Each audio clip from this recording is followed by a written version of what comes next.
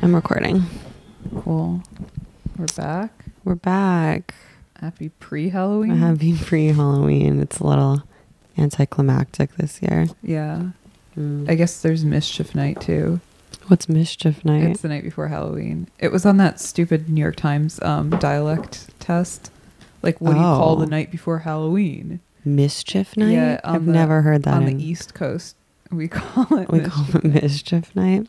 Fuck, I'm gonna vandalize some small businesses in the name of mischief. Halloween's already pretty mischievous. Yeah. This is like when you toilet paper somebody's house or something. Oh, I see. Yeah. Okay. It's all no fun and games like that this year, though. Yeah. Just COVID. Yeah. The ultimate trick. Do you think it's racist that I don't really fuck with Dia de los Muertes? I don't even know what that is. It's like Mexican Halloween. It's Mexican Halloween with the skeleton faces. Yeah.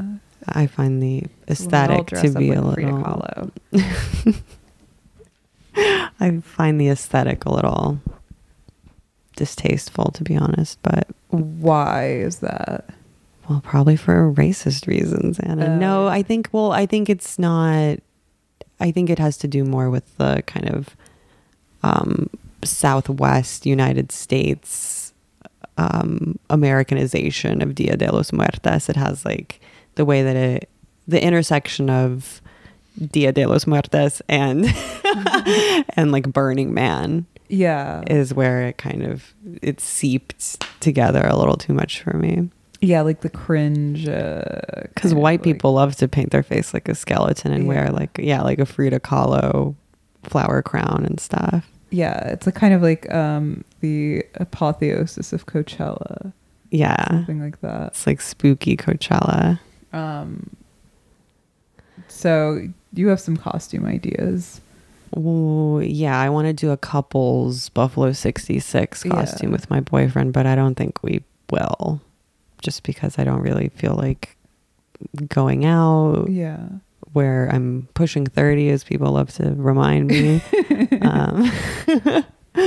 And he's definitely doesn't, want to dress up. Ever, It's not a very adult, grown-ass man thing to do. So no. But it'd be cute. It would be cute. I think just the concept is cute. Would be really cute, and you could really pull it off. Because the Gallo costume is easy. It's just the boots, really. It's the red boots and the gray jacket. And then I already have all that, like, Christina Ricci baby horror stuff. Yeah, so. Like Lolita core. Yeah, the Gallo costume is just like kind of like a leather racer jacket with a slightly boot-cut pants. Yeah. Iconic. Western-style boots. Do you have any concept ideas? Well, I wanted to go as Ben and Abby Shapiro. Oh, yeah. And I would do that in any combination. Like, I don't have to be Abby simply because I'm a biological female. Right. With Eli. I'm also a pompous know-it-all, so I can easily go as Ben. You can do both genders. Yeah. We're just going to both be big-titted Shapiro siblings. But I don't think Eli wants to dress up either because it's kind of cucked and gay for a 40-year-old man to dress up for Halloween, especially in a couple's costume. Yeah, I get it. But I don't love blame the idea. I don't blame him. Yeah, I don't either. That's why Buffalo 66 is a good compromise because it's very low effort. Yeah, it's neutral. You could go out in the Greenpoint, Williamsburg area, and people would just assume that you ordinarily dress like that. Yeah. I'll be me and you'll be my boyfriend. What if we went as boyfriend and girlfriend for Halloween? I don't know what other costumes. I was thinking of being like the cat for Halloween. Sister. Yeah, but then I would probably get canceled for doing blackface. I feel like you made that joke last year. Yeah. But then what if I do blue contact lenses? I think it'd be cute to be the cat. It would be... You could do it tastefully. Yeah. You know. Be cute. You could do it without a minstrel vibe. Well, I would want to do it with the... I could be AOC, all white, crying at kids in cages. You could really be AOC with a bold red lip, actually. Just hunched over, crying. With a wig. Yeah. Long black wig, coke white pants, and a bold red lip. And that's I would actually love to see you as AOC. Yeah, and some like Payless flats or whatever she's wearing out there. I doubt they're Payless. Maybe next year. Anyway, we have a special Halloween love line. Very spooky. For our lovely listeners. Shall I play a voicemail? Yeah, you can roll that beautiful bean footage. Hey Anna, hey Dasha. I'm going on a trip with my boyfriend soon, and for a bunch of reasons, it's our first time traveling since living together. We've had a good amount of pretty, deeply painful fights since working from home and being around each other constantly. So, on this trip, I guess I just don't want anything like that to happen, because I think we've hurt each other in a lot of, painful ways, and I don't want to experience that again, or, be the person doling that out. My boyfriend means a lot to me, and I want to make this trip feel special to him. He's been working really hard and kind of deserves a vacation. We haven't done that in a while. I guess what I want to know from you guys is if you have advice on how I can silence my neuroses and anxieties to make our trip feel fun and important, sort of. It's been kind of a shitty year, and I want to be on my best behavior. For what it's worth, we're headed somewhere warmer and doing half the trip at a hotel and half the trip in an Airbnb in the desert with just books and each other. So hope you guys have some advice on this. Sorry if I sent this in too late. Okay, thank you. Bye. Oops. Congratulations on the trip. Yeah, it sounds like a nice vacation. I get it. It's been a hard year for everyone. And it sounds like you care about your boyfriend a lot.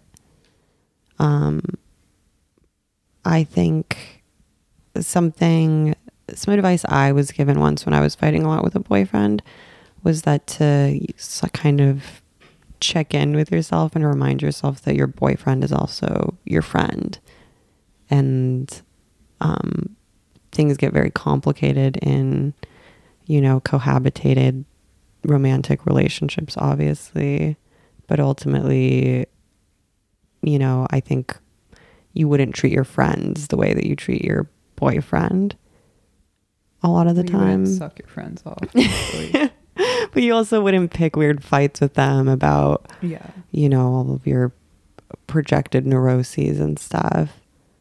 So on vacation, I would say that if you really prioritized, the kind of authentic, loving friendship you guys have, I don't foresee you having problems. And you're already in a good headspace to, go into it. But don't put too much pressure on yourself also at the same time, I guess. Yeah, unfortunately, this is one of those things that depends on you and on you alone, and you have to hope that your partner will meet you halfway, in the sense that you have to pre-commit ahead of time to not starting shit. Yeah. Which is difficult if they don't meet you halfway and are themselves intent on starting shit, because then you grow resentful in addition because you're trying hard.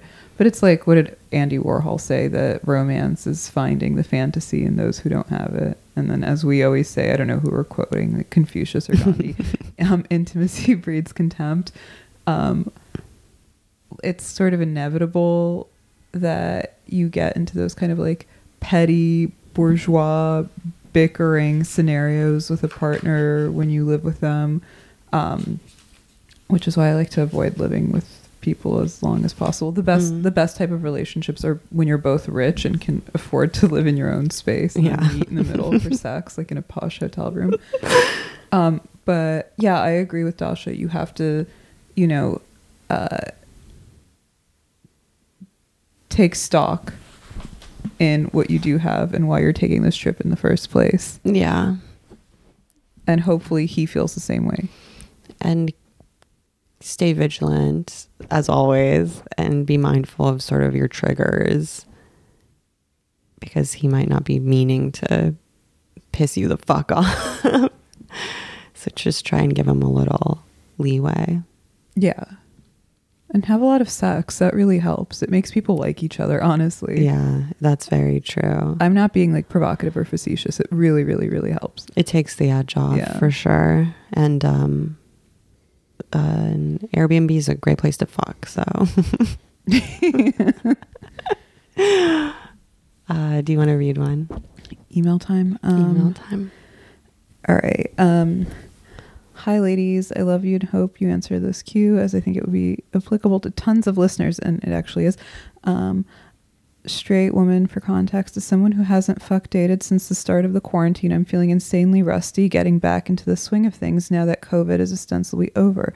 Pre-corona, I always thrived IRL when it came to meeting people I eventually dated, and only used an app when I was specifically looking to fuck. LOL. Now that it seems apps are the most realistic way to meet people, I am desperate for your advice on how to flirt, charm, seduce men into actually wanting to date you. How do you do it? Answer as if you're explaining it to a bona fide retard. In essence, you are. Love, terminally horny. Yeah, this was a question a lot of people had about how to date or fuck or meet people. Just meet friends too. Yeah. I can tell a lot of you listeners out there are feeling autistic after the quarantine period. What advice do you have for her, Anna?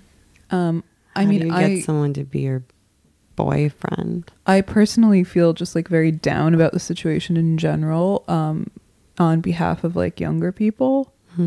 As an old hag, I already have a friend group and a boyfriend, and also look forward to shedding friends as they get older, and making my life convenient and uncomplicated. But when you're young and like you're new to a city, or you're like alone at your parents' house, those are the people that are like, I feel like mentally the hardest hit.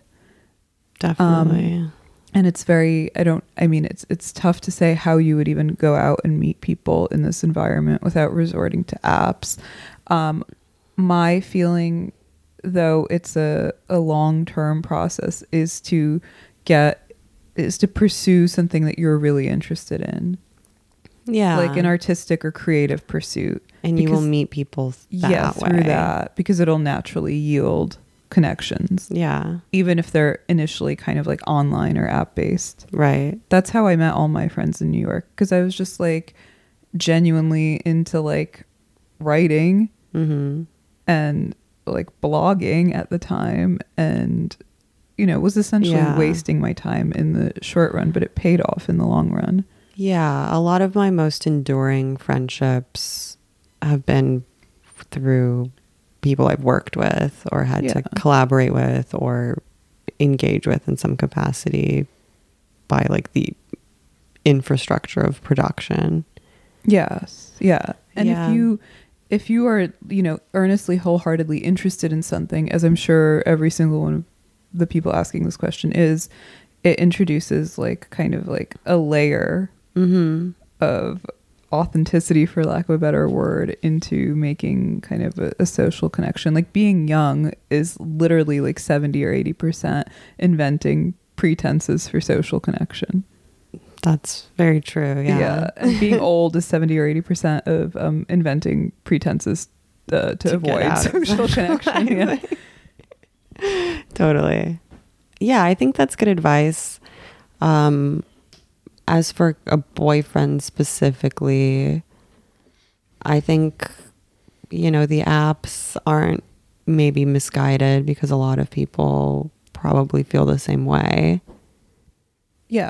And they're maybe using them differently than they were pre-COVID. Yeah. Yeah, it's interesting what the app terrain is like now, because I'm sure there are like a lot of people who are like looking for actual connection, not merely sex at this point in time. Yeah. Loneliness is at an all-time high, I bet.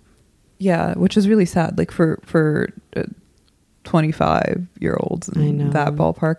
But like, I mean, also the other thing is like when, you know, it's attractive and infectious when you're like interested in stuff outside of yourself. It makes you more appealing.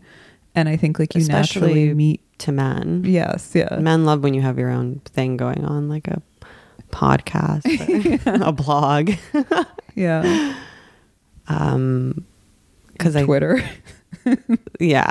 I think a lot of women in general really prioritize, you know, their romantic relationships at the expense of other things in their life, and men can kind of sense when you're looking to anchor your entire sense of self and purpose in another person, and they find that to be off-putting. Yeah. It's a pressure cooker. Yeah. And seduction, I read recently a very astute description of seduction, which is when seduction is about discrepancy in power. Mm-hmm. Like the seducer knows that they're gonna fuck you before you fully know that you're gonna have sex with them, you know. They know you better than you know yourself. Yeah, exactly. So in that way, seduction is all about confidence. Yes, yeah. Or like feigning, like faking it till you make it. Exactly. Shall we? I'll move on to the next one. Hi girls, my boyfriend of a year and a half is kind of a dumbass. I'm used to having an elevated level of conversation with previous boyfriends that is simply never going to happen with this one. He's otherwise a great boyfriend who I am very attracted and attached to. My question, do you find intellectual connection foundational for a relationship, or is it necessary at all? Is this going to bite me in the ass one day, or should I stop expecting my boyfriend to be my, quote, friend? Thanks in advance. I think it's more important for women than for men to intellectually respect their partner. Yes. It's like very hard to not to have somebody who's like just a boy toy or like a good lay or whatever. I don't think it will work in the long run. Which is again partly because romantic relationships are more primary in women's life, whereas men have a whole arena of like life and work and stimulating stuff that they do. But you know, eventually, the cat's she's tweaking it. What do you think, sister? I've been raped twice. You know, if you want to be with someone long term, especially, eventually it is just going to be you and them. Yeah. So you should hope that they can stimulate you and be interesting. Yeah, and I wouldn't feel so sorry for him in the long run if that's what it's keeping you from breaking up with him, because a guy like that who's nice and dumb will always land on his feet and will always find an even dumber woman to love him. And you know, you don't need to feel like you should expedite the breakup or anything, because sometimes it is fine to be with someone who's maybe not a genius but is supportive and attractive and nice, and it's okay to do that for a while also, as long as you're realistic about its limitations. Yeah. I'm gonna get my Juul. And then we've got so much tech going today. Anna and I are both on laptops. Yeah, we have not one but two computers here. It's amazing. Two barely functioning computers. She's laughing with us, not at us. So I just have a question. So I'm trying to get into body mods. I don't know where to start. And I was really thinking I should get my clit pierced. Especially since we're in quarantine, or at least I'm still in quarantine. And I'm not really seeing new people, so I feel like it'd be a good time for it to heal. Let me know what you guys think. Thanks so much. Bye. What do we think about her prospective clit piercing? I mean, she's not wrong that now is the time to get one because you can let it heal in private. Definitely. I mean, your body, your choice. I'm personally like not a fan of body mods. Yeah. But only actually, you know, for personal reasons at the end of the day, because I've remained pure for so long. I don't even have my ears pierced, that I think to go there now would be like incredibly lame, just like trying a new drug or something like that. Right. Said. I wouldn't recommend starting with a clip piercing. I might, you know, get a tattoo or something. I actually have a clip piercing. That's a joke. I absolutely do not. I have my ears pierced. And I actually have a couple like stick and poke dots on my arm. That I gave myself even though I was like giving someone else a stick and poke. Yeah, you were like into the self-harm. Mm-hmm. But I also am not into body mods. Glad I never got a Morrissey tattoo like I wanted in high school. I just looked up healing time for clip piercings, 1 to 2 months. What does the thing do in the meantime? It just like oozes liquid. I don't know. Ugh. There's many different types of clip piercing. Don't ask me how I know this, but I do. Right, just like there's many different kinds of dick piercing. Yeah, that I didn't know. I thought like the dick was like kind of all purpose and there was just like one type. But there's all these angles that you can hit it through. It seems, maybe get a nipple piercing first and see how your pain threshold is. Yeah, all the girls are getting one. I'm a little like, as kind of like a conservative boomer, I'm a little bit freaked out by kind of the mainstreaming of fringe piercings. Like everybody has a nipple piercing now and it's not a thing. I don't think it means anything. Back in the day, right, if you had tattoos, that meant you were an ex-con or like belonged to a biker gang. That you were in the Russian mob. Yeah. And now it means absolutely nothing. And then like back in the day, if you had piercings on your primary or secondary sex organs, it meant that you were a deviant, sexually disturbed. Yeah. Yeah. But now everyone's doing it, I guess. Everyone's doing it, yeah. And I think like you really need to examine why you're going for the clit. Yeah, smart. Just saying. Yeah, start with the more a less charged one maybe. Yeah, and then if you really love the pleasure and pain of your nipple piercing. I think nipple piercings are hot. I've thought about getting my nipples pierced.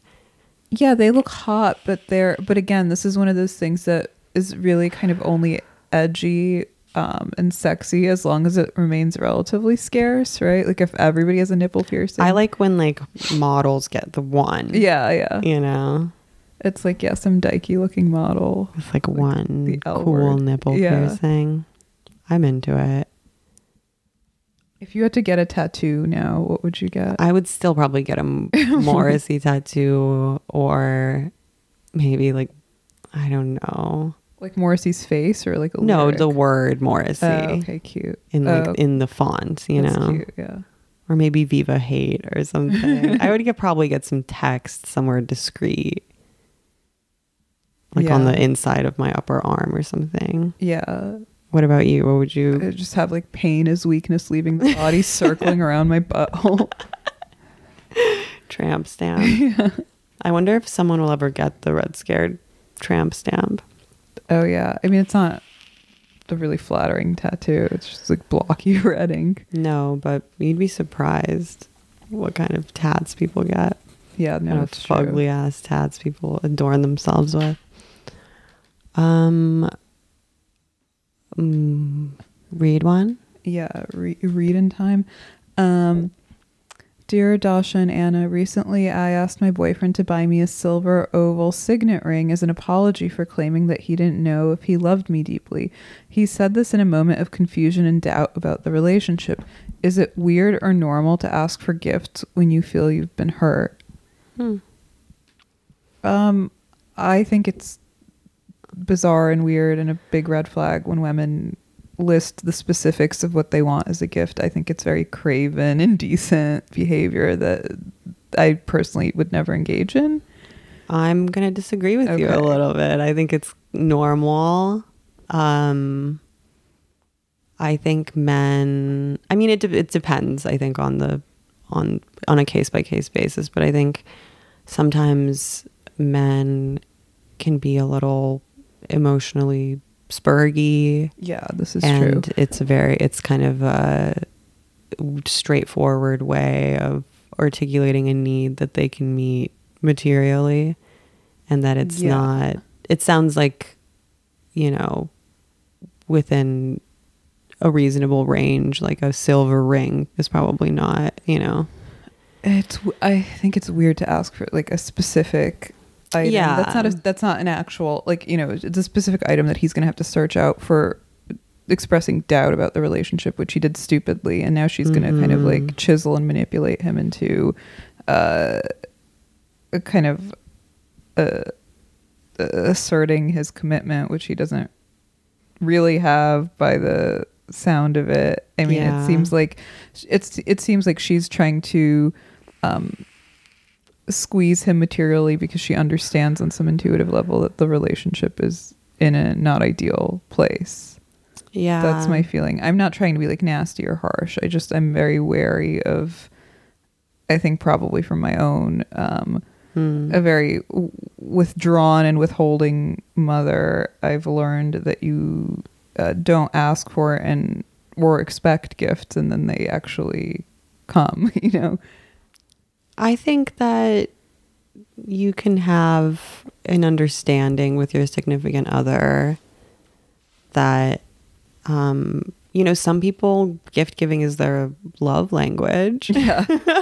It's not mine, but I think, kind of whatever's clever, like if you can figure out, I think I agree that asking for something hyper specific, but just sort of generally maybe articulating that some sort of meaningful gesture that's certainly on the table, but I wouldn't frame it in terms of something material, because most men go there anyway. Like they understand that we ladies like some flowers or some jewelry or whatever. The other thing is like the flip side. Another behavior that I don't like that women engage in and that I personally think is counterproductive is when they reject gifts that men offer them. Yeah. That is always Never bad do news. That. Just, I think, grin and bear it, Absolutely. Because it's really the thought that counts. I agree. And understand their emotional limitations. Yeah. And what the gift is sort of in lieu of. Yeah. And I think as long as you have an understanding about it, then whatever works. Yeah. But a ring's a little much. It's a little excessive. It's a little too symbolically charged. I totally understand if she like implied somehow that she wanted maybe like flowers or a dinner or something. Yeah. Kind of low pressure, right? Right. And not just any ring, but a very specific ring that she had on her wish list already. Just send them your Amazon wish list. Yeah. Be his OnlyFans girl. Next one. Hi guys, I've got a new woman in my life and everything is fantastic except one minor detail in the bedroom. She keeps digging her nails into my back during sex as though we are fucking in the noughties, as in the early 2000s. At first, I thought it was rather quaint, as I haven't had that done since about 2012. Is it just me, or did girls stop doing that in the early 2010s? The first time she did it, it was great. The nostalgia, I mean, like a Proustian refraction. But now it triggers wistfulness and introspection about a sexual culture in steep decline. I don't want to be a cuck and tell her to stop, so how can I rewire my brain on this one? Thanks. Yeah, it's not in vogue for sure. Yeah. Most, I think if I had to guess, the sexual trends of the day seem to be more about like the choke me daddy variety. Mm-hmm. I I don't know. I don't know how to how to get past this one. I know. I saw this question. I was like, oh, this is an interesting question. We should answer. And then I was like, I actually have no answer for this. Like, tell her to stop, but that's like painful and rejecting, and she probably won't go over it well. But I think, okay, like I haven't dug my nails into anyone's back since about 2012. So I think she's just performing something. Yeah. And maybe as you get closer and your relationship develops, she'll engage in more authentic and less performative behaviors during sex, and it'll naturally kind of run its course. Yeah, I think she thinks you think it's hot. Of course. So the trick is to tacitly broadcast to her that in fact you find other things hot. So maybe you can even experiment with other stuff, which might be exciting in your burgeoning sex life. You could really prioritize doggy, for instance, where she can't physically access your back. Hey babe, can I tie you up? I'm really into that. I love when you're restrained. Just like hog tie her. I think that's good advice. Yeah. Just keep her away from your back. Just get a fake sunburn. Ouch.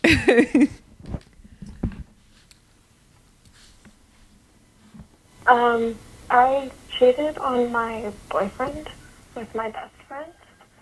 And so my boyfriend and I broke up.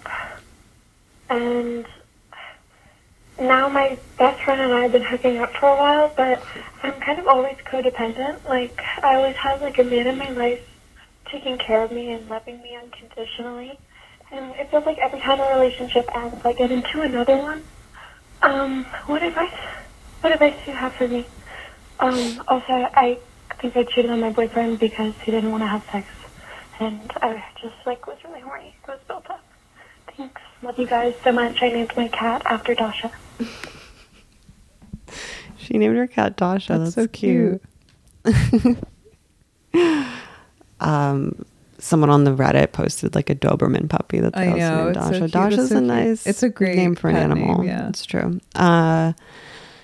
She cheated on her boyfriend with her best friend, and she has concerns about her codependent, serial monogamist tendencies. She sounds pretty young. Yeah. I did that a lot in my early 20s. I often cheated on people to get out of relationships, but then would find myself tethered to the person I cheated on my previous partner with. This seems like a lack of impulse control and emotional discipline that is totally forgivable when you're as young as she sounds. Maybe she can check in with us 10 years later. Yeah. She's like 42 and has a clit piercing and is... I was lamenting to my therapist recently about how much time I had wasted sort of in these codependent relationship dynamics, where I, would fall like obsessively in love with some junkie, and like 6 months would go by, and I was sort of like how I could have probably been much more productive and successful if I'd prioritized other things. And he said that what it sounded like I was saying to him was that I could have been more productive if I had felt more safe as a young person, and that relationships for myself and many young women are kind of like refuge. Yeah.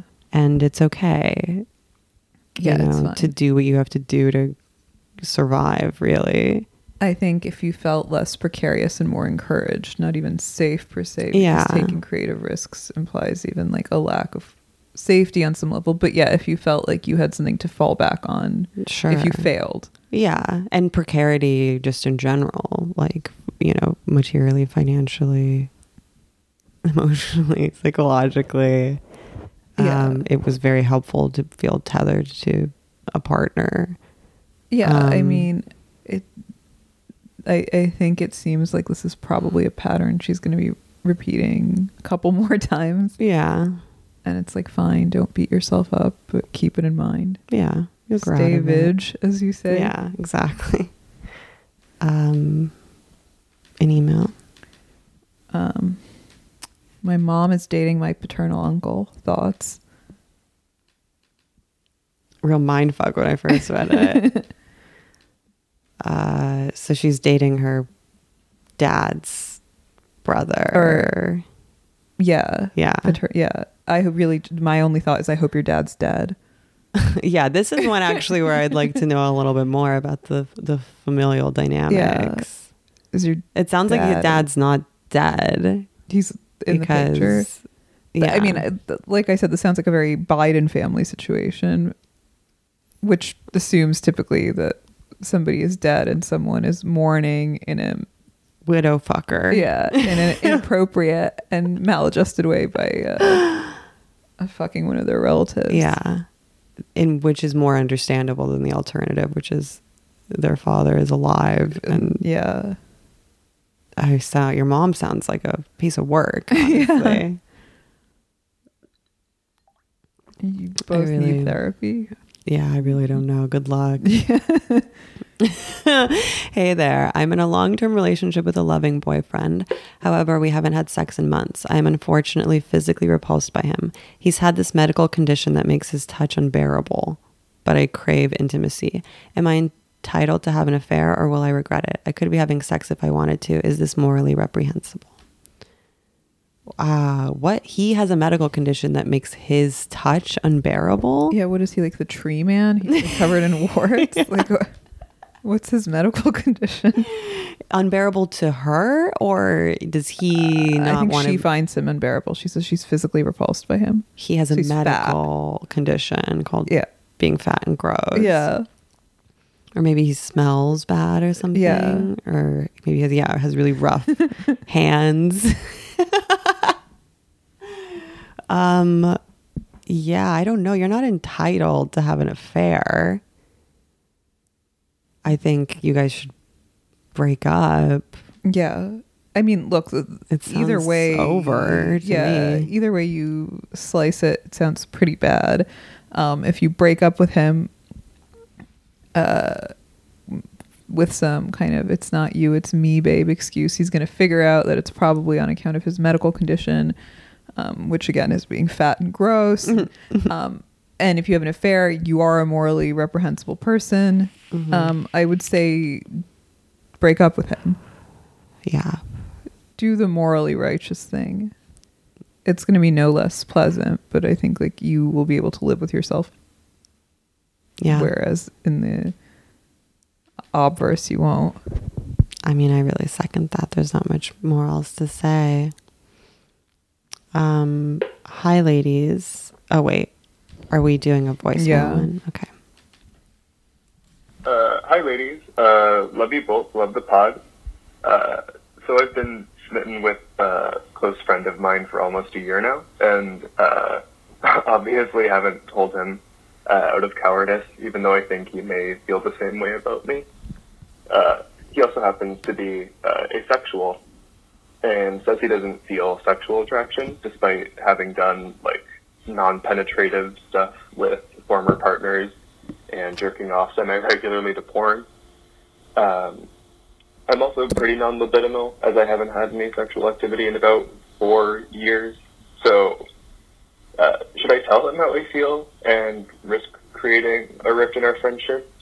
Also, what are your guys' like general takes on asexual people? Thank you both. That's it. Canada loves you. Bye. Fake news bullshit. Well, if he jacks off to porn semi-regularly, he's not asexual. I always want to say asexual. Yeah. I'm a sapiosexual. Yeah. I mean, I'm inclined to call bullshit on asexuality a little bit. Me too. It sounds like you should go for it. To answer your first question, I think you should confess your feelings, because it sounds like there's not much to it doesn't sound like your relationship would be much different. Yeah, I say burn it all down. If you guys both don't seem to want to fuck that bad anyway. Yeah. You could just kind of see where it goes. And maybe your relationship will endure if it doesn't go well. I have a question for all these people. We get a lot of questions. I mean, we had like at least half a dozen this time around about like being in love with your best friend or something. That's always so shocking to me. Like, how are people in love with their friends? I mean, yeah, like you love them and are in love with them in a platonic way, but like the whole point of friendship is always like that you're not horny for your friends. Yeah. Right? Am I crazy? Well, no, I've never harbored like a deep crush on someone I was the minute supposedly that platonically friends you get with. to know somebody in a platonic way, you lose any kind of like horniness you may have been associating with them, incestuous or something. Yeah. But I guess young people also, I keep forgetting because I am like 46 or 52 now. I have to check. I keep forgetting that young people also have unresolved sexual attractions that they call friendships. Right. Yeah. Right. I answered my own question. Asexual people, I don't know. I think like there's a very minute, tiny sliver of the population that's genuinely asexual. I think most people who are asexual are either completely alienated or have sexual trauma or have medical conditions that tank their libido. Yeah. That's just my 2 cents. Yeah, or they don't. I mean, and again, if this guy, has done hands or mouth stuff or whatever and does jack off to porn, I would wager that he must be alienated from his desires in some way and just not really know what he wants. I think most cases of asexuality are really commonly just normal repression around their sexuality. Yeah. So it sounds like you guys should maybe try and venture to jack each other off or whatever. All right. Hi, ladies. I, 25F, met my boyfriend when I was in college. He had already graduated and was working a retail job. We fell in love at first sight, and we've been madly in love for the past 4 years. However, I ended up in a high-powered career path where I've been very successful, and I generally have a very busy social and professional life. My boyfriend is a homebody and content with few friends. He still works retail. He talks about being a stay-at-home dad, but I'm worried I'm going to end up doing most of the labor in our relationship, having a career plus having and raising children, since even career women still seem to end up raising kids. Sometimes I just want to be taken care of by a man. I love him a lot and want to stay together, but will our relationship be compatible long-term? Thanks. So this is a success gap question versus an age gap question. Thank you. Yeah, it's tough. It sounds like you don't want the same things out of life. And that there's a discrepancy in your ambition levels. And as a man, I mean, I obviously understand wanting to be with someone who is ambitious and able to take care of me. High powered, has a huge dick. Rich as hell. Yeah, emotionally unavailable. But she does make a very good point, that like stay-at-home dad is kind of a cop-out because women still do have to do a tremendous amount of child rearing, especially early in. Okay, this is going to be my most progressive lefty take, but I actually think like the gender roles, they are a change in. Ooh. For better or for worse. We can't scale them back. I think like there is a paradigm shift where it's no longer the case that men are more successful than women unless you marry an heiress, right? I feel like the fact that he talks about being a stay-at-home dad is a reassuring sign. It's not necessarily a red flag, right? Like the fact that he says that he is a stay-at-home dad, wants to be a stay-at-home dad and not like a stay-at-home gamer. Right. It seems to imply that he wants to have some role in running the household and taking care of the family. And if that's something that you two communicate on and agree that the arrangement works for you, that doesn't preclude also the fact that he is capable of taking care of you in certain ways, like having dinner ready, having the house cleaned. If he's willing to do those things, then I don't see a problem, right? It's a division of labor question ultimately, but I do think in, you know, infanthood, you are going to be crucial and spread very thin if you have to do both. Yeah. Unless you know, are fabulously successful. I think, but it sounds like he's, you know, she has a stimulating circle of friends and all of that. Like, I think, to me, it sounds like eventually, they may grow apart just because they'll want different things. Yeah. I mean, it remains to be seen, but if she says they're madly in love and this is the truth, I don't see why they can't make it work with this arrangement, provided they're willing to communicate their like needs and expectations. That sounds very corny, but it's true. Would you be able to be with a man who was very content staying at home and like not working? Yeah. I mean, Eli works from home and so do I. He should start a podcast. Yeah, he should. Our boyfriend should start a podcast where they talk about stuff that we're personally not interested in, that they could talk about on air with each other, so that we don't have to suffer the minutia.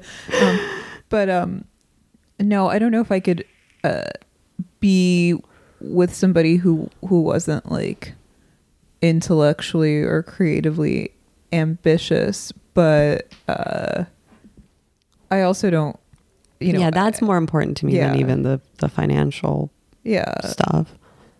On the flip side, I don't think that as much as I talk about the trad life or whatever people think I do, and I really don't, I don't think that I would want to be with like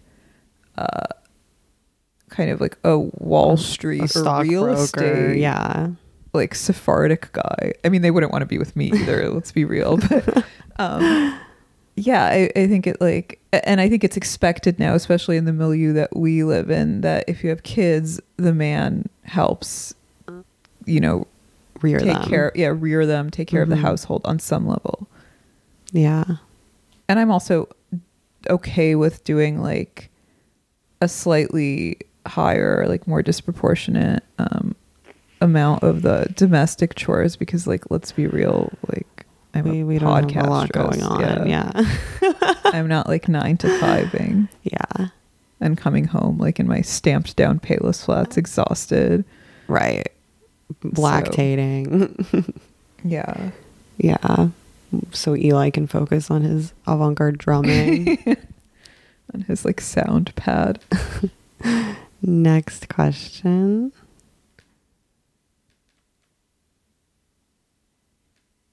Do you want to read it, or?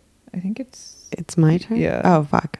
My boyfriend of a year and a half wants to become a cop. He was going to be a firefighter, but cops make more money and we want a big family. I'm not uptight, but cop is a line in the sand for me and not the kind of life I see myself in. In every other way, we're perfect and plan on marriage. This has been a huge rift. What to do? Oof. Yeah. I mean, I'll say this totally earnestly and unironically. I'd rather date a cop than I would date a leftist. No, I'm serious. Like some academia or media guy. I don't think there's anything necessary. I don't think that you should liquidate or dissolve a perfectly good relationship where the man wants to have a family with you because he wants to be a cop. I don't think cop is such a great job, not because of like ACAB, but because he's putting his life in the line or whatever on the line. Yeah. I didn't realize that cops made much more money than firefighters also. Yeah. Interesting. But yeah, it's I would maybe evaluate why it's such a line in the sand for you. Yeah. Maybe you've been drinking that abolish the police Kool-Aid a little too much. Yeah. And you should have a frank and honest conversation about why he wants to be a cop, you know? Yeah. Like, if it is just for the financial incentives, I would say that's not enough. If he wants to be a cop so he can, like, do police brutality, that, you know, that's one thing, but I want to kill some minorities. But I think many cops, while they might not be, you know, super educated or intellectual, or go into the police force for in goodwill, you know, and for good reasons. We do need police. So I think, you should try to be a little more open-minded. And he sounds hot. Yeah. Men in uniform. Voicemail. Hi, ladies. Happy Halloween. I was curious what you guys think about, do you think it's possible for one person to be with one person forever with no cheating? Do you think it's possible to be happy in a long-term marriage, I guess, with never cheating on their spouse? Will they be satisfied sexually? Is that unreasonable to expect? Sorry, I sound retarded. Okay. Thanks. Bye.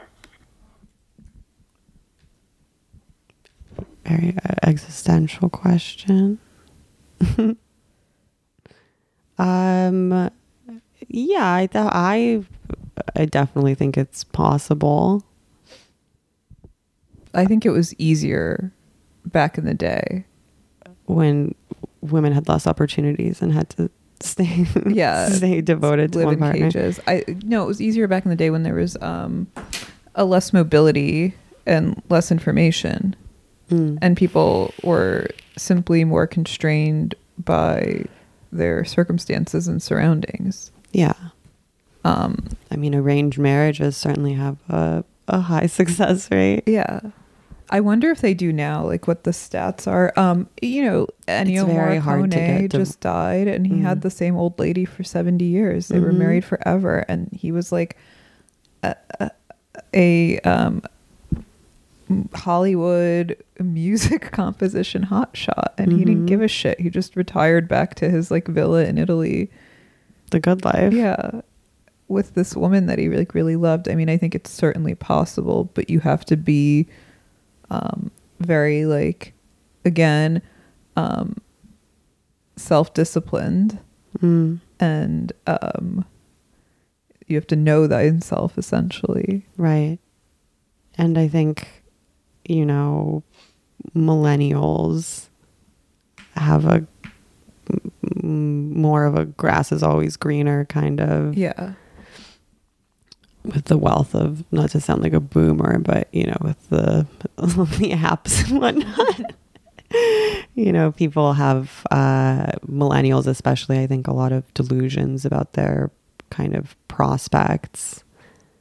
And so knowing thyself also includes kind of a harsh realism about what your life is going to be like or can be like. And it's just sort of a balance, I guess. Yeah, and I think like the big thing to keep in mind, I mean, I think we said this when we were like talking about Amy Coney Barrett, is that there's like a waning, dwindling subset of extremely religious people who don't view reproduction within marriage as a choice. Like once they've taken the vow of marriage and they get pregnant, they just go through with it because they see it as up to God now and not up to them. And this is like not a criticism of anybody, because we in this room are certainly also infected by this like consciousness, but like you can't go back from that. You know, once you've been liberated, emancipated, or whatever, and you see things as like a choice, right? There's no going back. The sexual market, the sexual free market. Yeah, and I think you'll always be a little bit in the kind of like optimization mindset. I mean, this is like literally the whole thesis of every Welbeck book ever. Yeah. So it's harder now more than ever, but I think like you have to believe it's possible. Yeah. Because it's the only way to live. Well said. Well said. Well done. It's your theory, ho. Oh wait, are we playing a? Didn't we just? Oh, I don't know. That's all right. I'll read it. We just played a voicemail, so it's time for an email. Oops. Hi, ladies. Love the pod. Here's my question. I recently had a 1-month love affair with a man with whom I had a connection like no other. Unfortunately, though, I recently left the country for a bit. However, plan to at least remain friends when I get back, hopefully more. While we continue to chat daily, there's one problem. I'm a total trust fund whore, rich bitch effect, which I obscured during our initial affair. Is it right to continue to hide my wealth?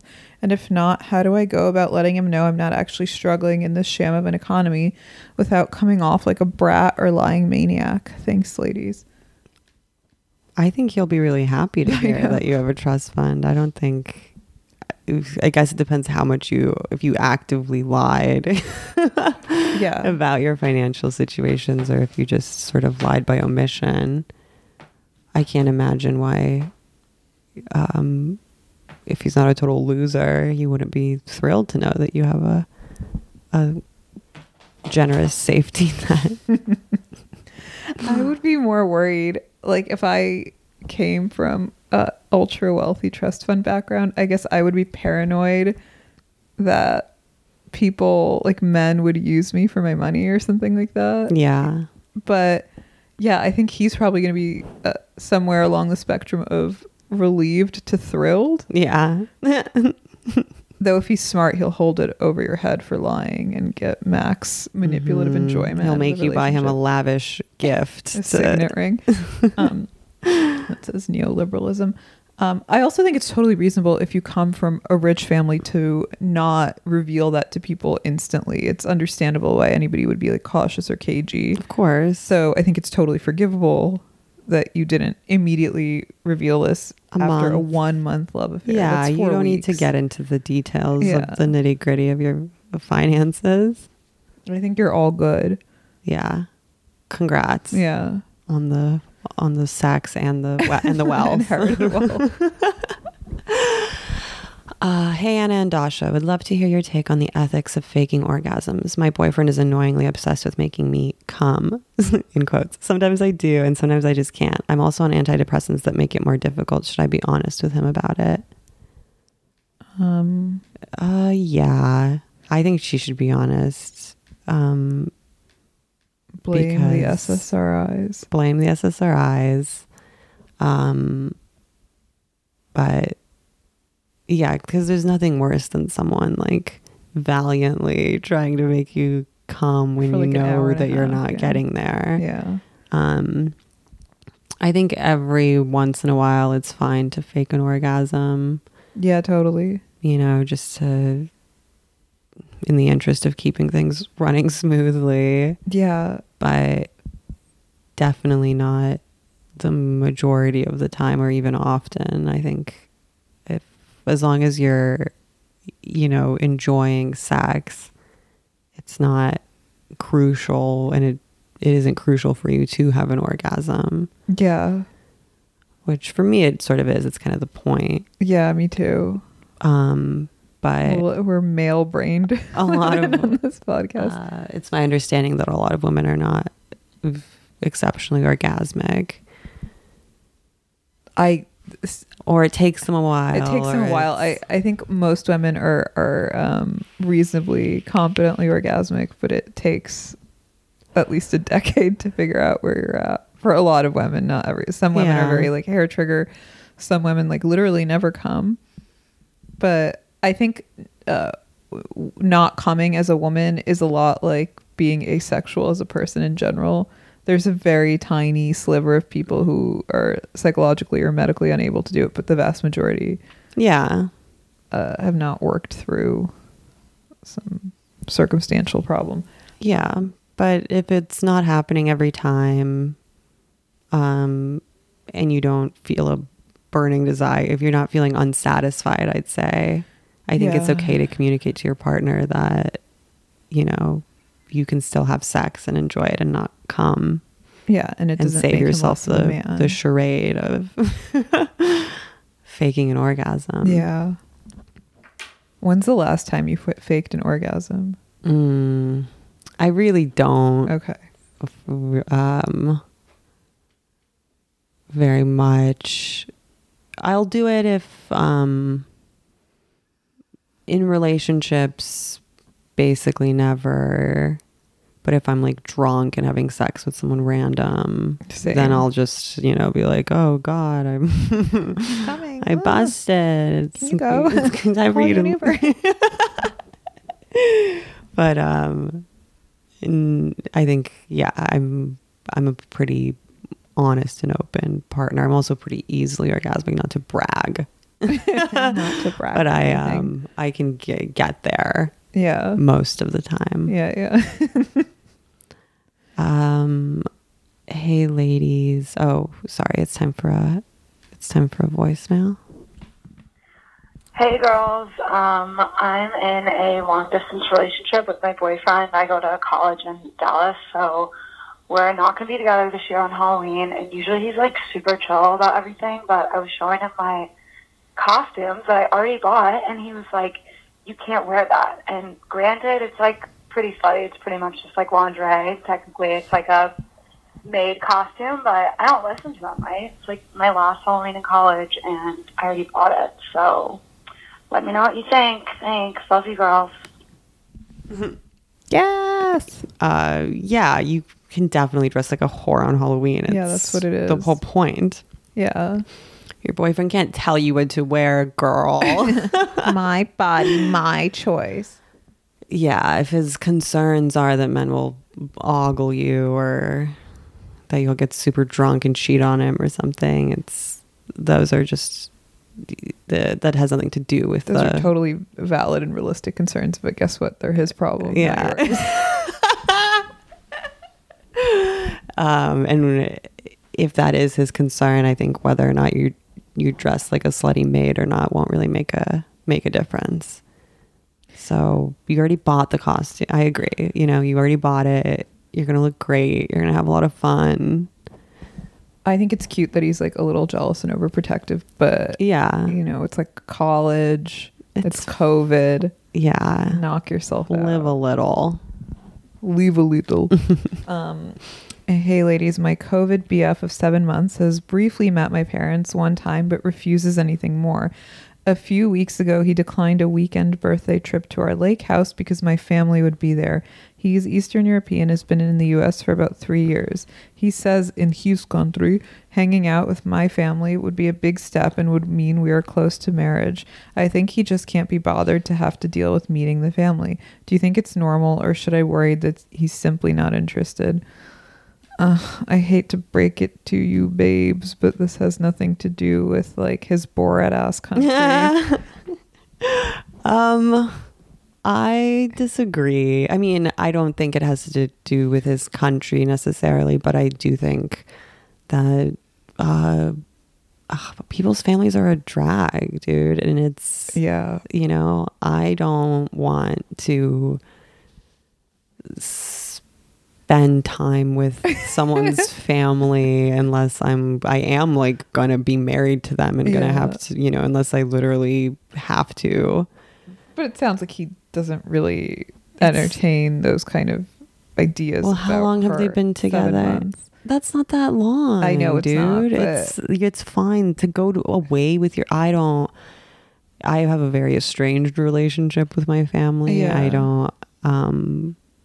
Yeah, I wouldn't put that expectation on my partner to like go on a trip with my family. That does seem very American. I think American Jews especially are like obsessed with going on vacations with their families. And I think that that's weird. I know. Wait, that's true. Yeah. And he probably just doesn't want to have to do that unless he is in it for the long haul, and he doesn't know yet, and that's fine because you haven't been together that long. And it's, you know, don't delude yourself into thinking it's a great opportunity for someone to go on a trip with your family. It's a lot of pressure, and for the most part, families suck. It's annoying and claustrophobic, yeah, and you have to like witness somebody else's family commit microaggressions against each other. And he's already met her parents, so he's done the bare minimum there. I guess I am coming at this from the point of view of a person who comes from a relatively disinterested family. Yeah, same. And like, I guess I met the one American Jew whose family is also relatively disinterested and like don't go on vacations together. Yeah. I'm like a pig in shit. My mom used to always tell me, marry a Jew, but marry an orphan. That's good advice. That's good advice, honestly. Yeah. Because then you get the domesticity without the baggage, you know? Yeah. You don't have to go to the lake house. Yeah. I personally wouldn't want to. Yeah. No, I get it. I mean, I get where he's coming from, but I would play it by ear. It seems like he's like... I mean, my parents literally have said, like, why would we... You know, I'm like, do you want to meet my boyfriend? And they're like, why would we want to meet him when you're probably just going to break up with him? My mom has said this throughout history, too, to both me and my sister. They're like, why do we have to... It is a little cultural, I think, too, because Eastern Europeans, it's a big they feel very put upon. Yeah. You know, for my parents, it's a big to-do to have to entertain whatever boyfriend I bring around, and they don't want to be bothered. They're not interested. And I respect them for that. That's fine. Eli's like the only boyfriend that my mom has liked, but she doesn't even care about seeing him in person. She just DMs him on Twitter, but she's never liked any of my other boyfriends. Yeah. But she's always like, как Dashka. Me and your mom should all go on vacation. Yeah. Next question.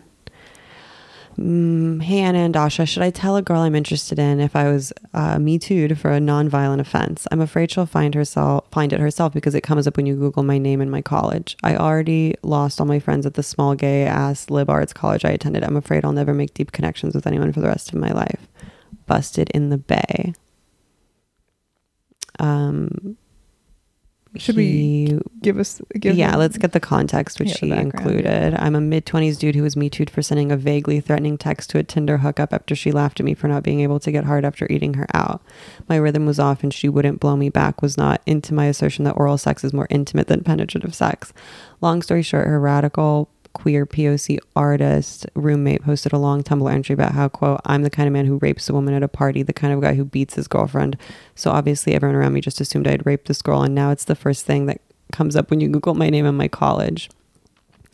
Whatever, I suck, but I've been working hard on my relationship to women, and I think I'm a better man now for not letting my anger boil over anymore.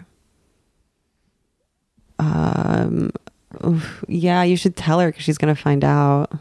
And also never underestimate how much women love a fixer-upper. Yeah. Like this new girl might be very like protective and possessive over you because you've been wronged by other women in the past, and totally there's nothing more erotically riveting to women than competition with other women. You know? Oh no, sister. I started dating a guy once who had a bad breakup, and this was prior to Me Too. Thankfully for him, we didn't have the kind of language Me Too industrial complex that we have now. But yeah, he had a girlfriend who made she made an Instagram post about how he had been physically abusive over the course of their relationship, which I think it was very toxic. I think they... Did this endear you to him?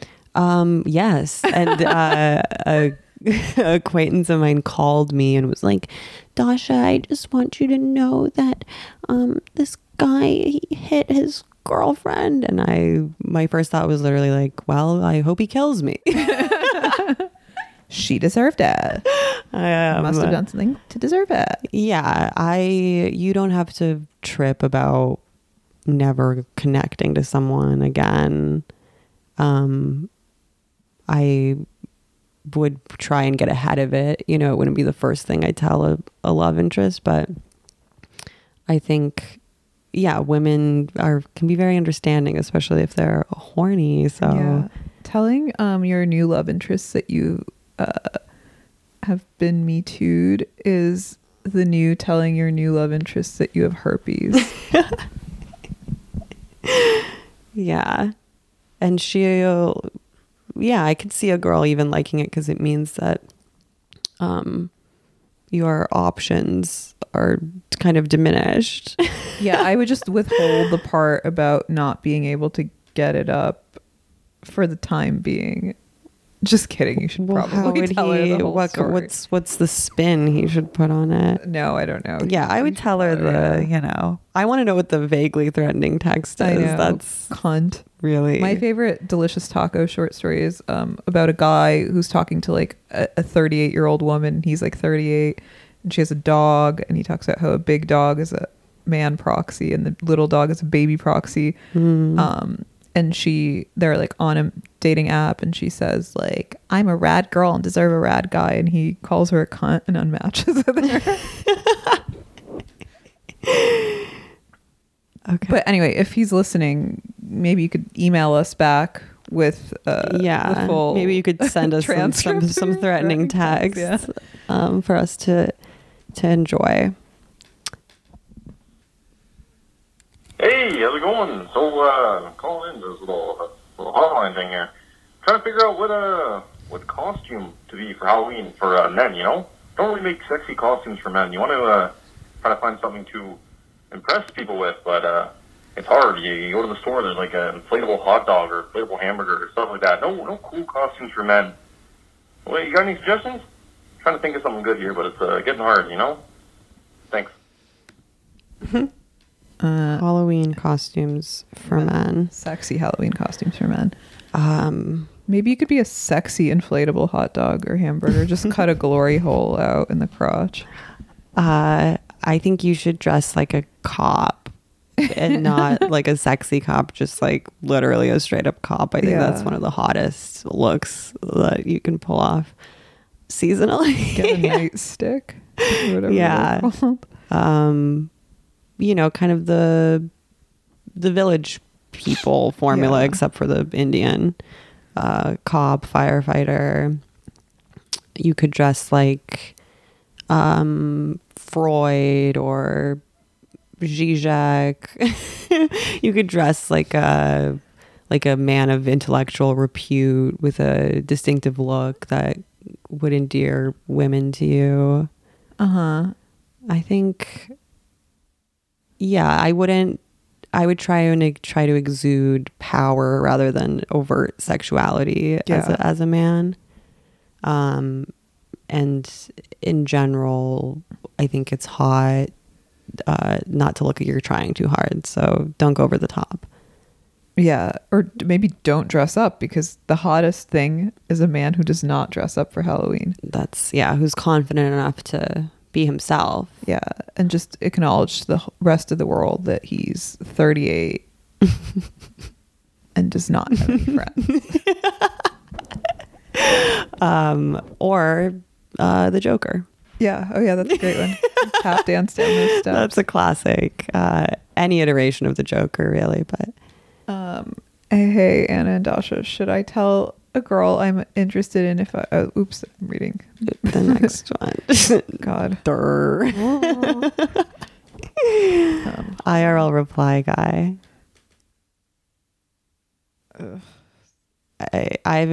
I'll just read it. I'm having technical problems. I have an irritating simp that won't leave me alone. At first, I was hoping to keep him as a friend. We're at the same college, so he's unavoidable, and some of his guy friends are kind of hot, but I can't handle this anymore. He keeps asking me to hang out, but in an open-ended way, so I can't just say that I'm busy on that day. I'd have to say, no, I don't ever want to see you. How do I get him to leave me alone, but in a non-hostile way, because I don't want him telling everyone I'm a bitch or something? And how do I stop this happening in general? Do I simply stop being a kind person? Yeah, I feel you. You have to, my impulse would be to ice him out gradually and hope he gets the message. Yeah, but she's sort of doing that now, right? And he still hasn't gotten the message. She's like, oh, hi, can't maybe next week. And then he's like, okay, yeah. Yeah. When next week? Just lie and say you have a hot new Saudi boyfriend and he does not let you talk to other men. Do some white Sharia. Yeah. Sometimes simps will do this thing where they'll sort of toe the line between asking you out it sounds like what he's doing is he's not even making real tangible kind of advances. He's sort of lurking under the guise of friendship, and that's really a jam, because you have to, you can't be like, I have a boyfriend, or because then you seem sort of presumptuous. Yeah, but if you say that you have like a radical Islamist boyfriend who doesn't want you talking to any men, like even service people, he might understand that. He might get the picture. Yeah. Just say you're moving to a different city. Well, they go to college together. I know, but just try that. Be real sociopathic. He might fall in love with you more. You should gaslight him. Yeah, I don't know. I feel for you. I feel like I've been in this situation. I'm avoidant, so I just would kind of ignore them until they. And the worst until thing, it gets really embarrassing and pathetic for everyone involved, and then but the most horrible thing about being a woman, fuck one of his friends immediately. Yeah, you should. Yeah, but then he'll definitely call you a bitch. This isn't the most horrible thing about being a woman, but one of the most serious inconveniences of being a woman is that like when you're nice to guys, because you find them to be unattractive and non-threatening, they assume it's because you want their cock. Yeah. Whereas when you're somewhat rude to guys because you think they're hot, they don't get the message. Do you have that problem? I used to when I was in my 20s. I don't really have that problem anymore. Yeah. I definitely have neggy flirting tactics for sure, and it's unfortunate when those aren't they don't interpreted correctly. Yeah, I love to neg. Usually it works now because I've become more sophisticated in my negging, of course, with age. Yes. Just like, you're ugly, get away from me. Rapist. Pervert. But speaking of which, if you neg them about psychology, they love it. They eat it up. On that note, good hot tip. A question to consider: fuck, marry, kill. Freud, Jung, Lacan. Really good one. Fuck Lacan for sure. Marry Jung, kill Freud. Okay, I'm almost on the same tip. I would kill Lacan because he's too confusing. Wreaked so much carnage on the hearts and minds of young people, and is responsible for people like Judith Butler, and also for wokeness, though actually that might be Foucault. That's Foucault. I would this is hard. I would want to marry Jung because he seems like a better husband than Freud, but I don't really want to fuck Freud. But I guess I'd take a bullet and fuck Freud. So that you could I could marry Lacan. Jung and kill Lacan, yeah. Well, Lacan seems like he would be the best in bed. Yeah, true, because he's French and he understands. And confusing. Yeah, and because he's French and confusing and understands, ruminates constantly on desire and whatnot. So it seems like he would be the most interesting to have sex with. Jung, true. Great husband material, but probably a little, boring. Although if a dangerous method is to be believed. Kindly, gullible, susceptible to female flattery. Yeah. You know what? I'd kill Lacan, fuck Jung, who's probably into like making women come and like pleasing them, and marry Freud so I could kick that other bitch Anna, his daughter, out of the orbit of his legacy and take over it myself. Anna Freud. Yeah, I'd be the real Anna Freud. I was looking at Bella Freud's website the other day. She's the sweater peddler. Yeah, okay. Hoping that I was ready to invest. Honestly, I thought it was. I was like, I could see myself owning a Bella Freud garment. Yeah, and being like, it's Bella Freud, but it's slim pickings. Have I already said on the pod that his great grandson follows me on Instagram? No, what's his great grandson's name? Jimmy Freud. No, he has. I don't know if actually Taylor Freud. He's a model. Colton Freud. He's a model who's friends with Gene Gallagher. He's in that friend group, which is how I became aware of him. And he's like a Zoomer or whatever, but he is really cute and he likes my pics sometimes. Cute. But I don't. He's his great, or maybe another great in there or something. But he's of the Freudian lineage, and I think it's cool that I think he might be in a band or something. Yeah. Too. So that rocks. He has no internal monologue whatsoever. Great family. Okay, moving on. Hey, Anna and Dasha. So a guy who I used to have a crush on recently hit me up to go on a date, and I was stalking who he follows on Instagram and realized he follows a lot of like thick Insta thotties with like basketball sized implants. So I was wondering if you think this is just a red flag and I should not go out with him, or if I should just accept that men are gross and try to ignore it. Thanks. Love you guys. Bye.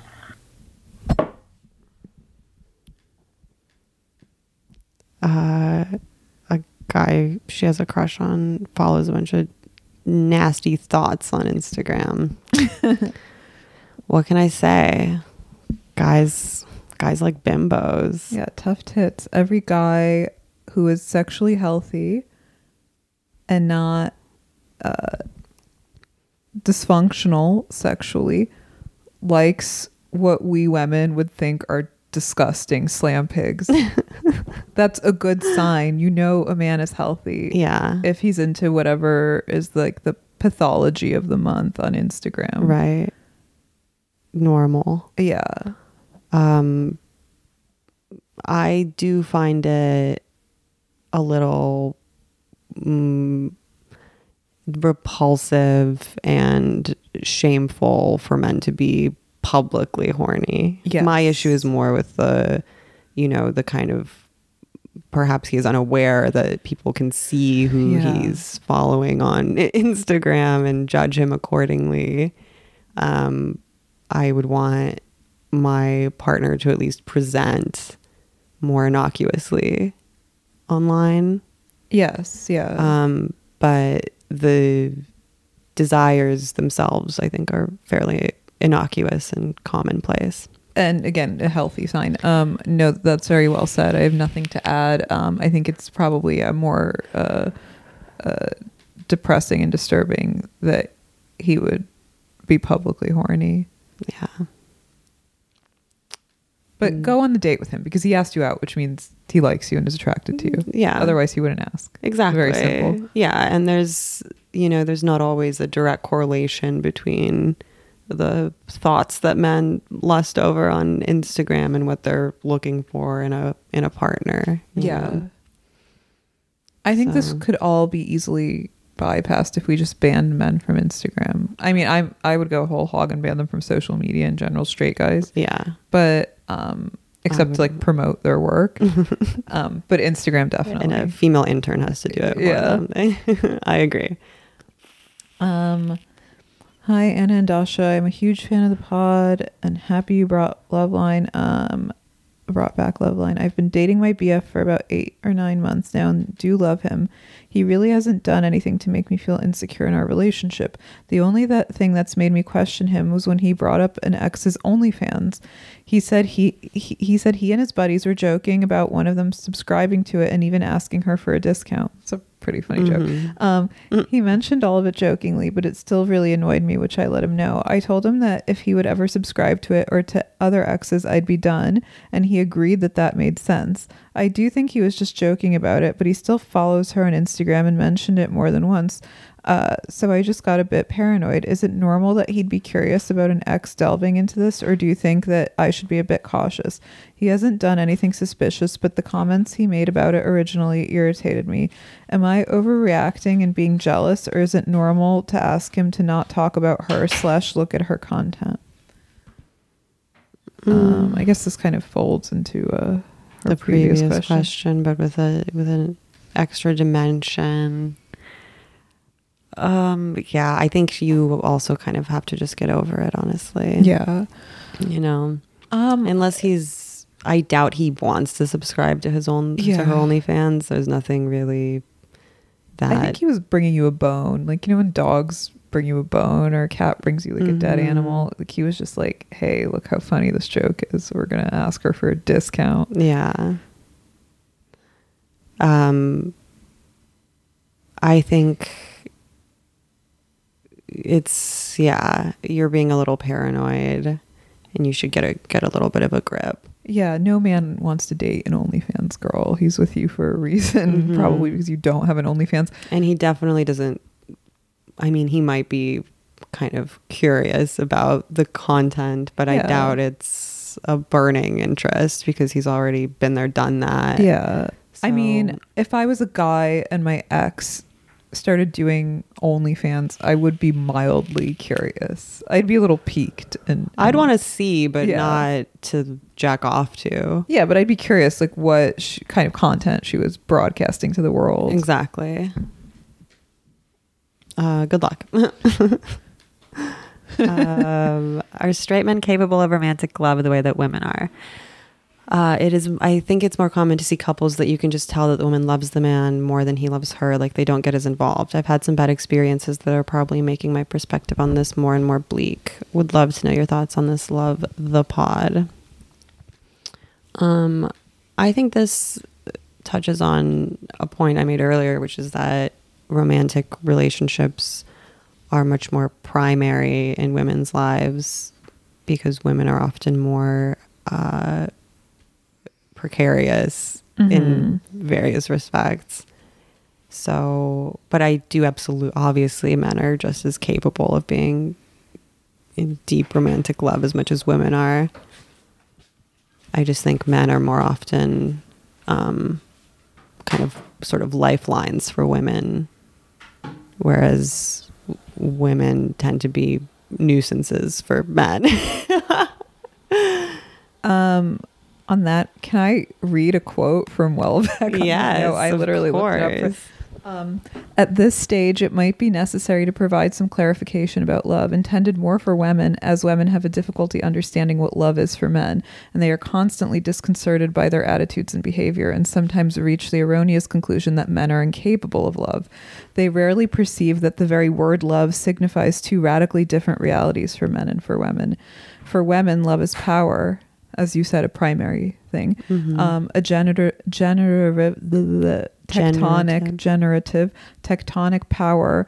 Love, when it manifests itself in women, is one of the most imposing natural phenomena, and it should be treated with awe. It is a creative power of the same order as an earthquake or a climactic disturbance. Its origin lies in a different ecosystem, a different environment, a different universe. Through love, women create a new world. Small, isolated creatures were bobbing about in an uncertain existence, and here comes a woman to create the conditions for life as a couple, a new social, sentimental, and genetic entity whose vocation is quite simply to eliminate all traces of the pre-existing individuals of which it is formed. This new entity is essentially already perfect. Men are initially reserved. They admire and respect this emotional release without fully understanding it. It seems quite strange to them to make such a fuss about it, but gradually they are transformed. They are slowly sucked into the vortex of passion and pleasure that a woman creates. More precisely, they recognize her will, her pure and unconditional will, that they understand that will is in essence absolutely good, even if she requires frequent and preferably daily vaginal penetration as the normal condition of its manifestation. There's more. This is from Serotonin. It's beautiful. Yeah, I abridged Very that. well said. Yeah, I think men are capable of love, but in a different way. Yeah, I think, right, the framework of romantic love is very feminine. Yeah. And obviously women's ideations about it are feminine and men just experience it differently. Yeah. And I think men, I don't mean this to be like cynical again or like provocative, but I think for men, love is intimately tied up with sex in a way that it isn't for women. Mm-hmm. Or, I mean, maybe not, but as intensely. Yeah. And I would say that it also has something to do psychologically, structurally, right? Heterosexual relationships, men, the realities of sex difference. Yeah. Psychologically are that, you know, men kind of structure the symbolic order of the world. Yeah. And women are more sort of relegated to the kind of primordial reproductive, that symbolic order and administrating its decline. Yeah. So a relationship with a man is a way of participating, right, in civilization, in the symbolic psychological order of like reality. A very dark Schopenhauerian read of it, where he talks about like women's passions and interests are secondary to their primary passion, which is holding a man captive in love. So they're like tastes and stuff, he argues, which I would disagree with, are kind of like proxy tastes. Right. I would also disagree with that, what I won't argue with, is that men's sort of passions and interests are more primary in their life because they go through at least the first half of their life attempting usually to like become high achieving and productive within to master space. Exactly. Men want to master space and women want to master men. I think that's like the very kind of conservative trad breakdown of it. And Urs Welbeck says love for men is an end, but for women it's a beginning. Wow. Which is very profound, I guess. Hey, Red Scare. So I have a spooky sex question for you. I have a medical condition called vaginismus that makes penetrative sex really painful because your like pelvic muscles like spasm when you're being penetrated. And I've just kind of really lost my sexual confidence after figuring out I have this. It was diagnosed by a doctor, so it's all real. But so I just kind of don't know how to kind of go about having sex now, because now I feel like I have to have this serious conversation kind of before it happens.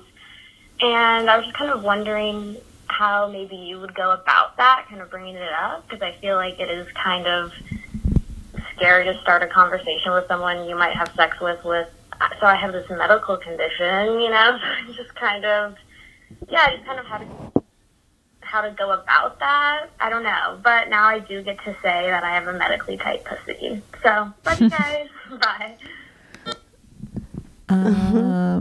I had a great idea. Maybe this young lady with the medical condition can get together with the boyfriend of the previous young lady who also has a medical condition. Touch is unbearable. Yeah. And maybe his touch will be therapeutic for her extremely medically tight pussy. Congrats on the tight pussy. Sorry to hear about the pain. I understand why your sexual confidence could be shot. But I wouldn't despair because I mean, I'm not a doctor, but I believe that conditions like that manifest themselves sexually can often be psychosomatic. Yeah. And that I think with the right partner and the right sort of open, honest, really authentic relationship, your symptoms could diminish, and that it is within the realm of possibility for you to have a satisfying, relatively painless sex life. Interesting. I'm like just Googling if vaginismus can be cured and also what causes it. And I think in certain cases it's precipitated by like past sexual trauma, like sexual abuse or molestation. So I think like it's probably useful to explore what caused it if you have a diagnosis. Yeah. And again, whether it's psychological or physical, because there are also physical, like medical problems that create this kind of spasming. I'm just like looking right, of course. Yeah, it could be, you know, terminal. But my hunch is that there's probably emotional, psychological things to unpack there. Yeah, I personally wouldn't lead with vaginismus like on a first date. Yeah. But it's, you know, sex is extremely treacherous and traumatic for all kinds of people who don't have diagnosed medical conditions. And it is scary to open yourself up to intimacy, especially penetrative intimacy. So I think you don't have a choice. You just have to kind of be very wary and careful about your choice of partners, and ease into it and find a way of establishing a sexual rapport with someone that isn't traumatic or painful for you. I'm sorry. Yeah. And you don't have to do penetration. There's plenty of other. You really don't. Things like anal penetration that you can try. Next question. Hey ladies, love the pod. Have either of you dated someone who's bipolar? Any thoughts on what that's like or how to handle it? Mm-hmm. No. No, just no. Don't do it. I've definitely had short relationships with people who were bipolar. Yeah. And it was extremely challenging and unpleasant. And I guess I don't really have advice for how to handle it because I didn't end up pursuing long-term relationships with those people. Mm-hmm. But I am a big advocate for therapy. I think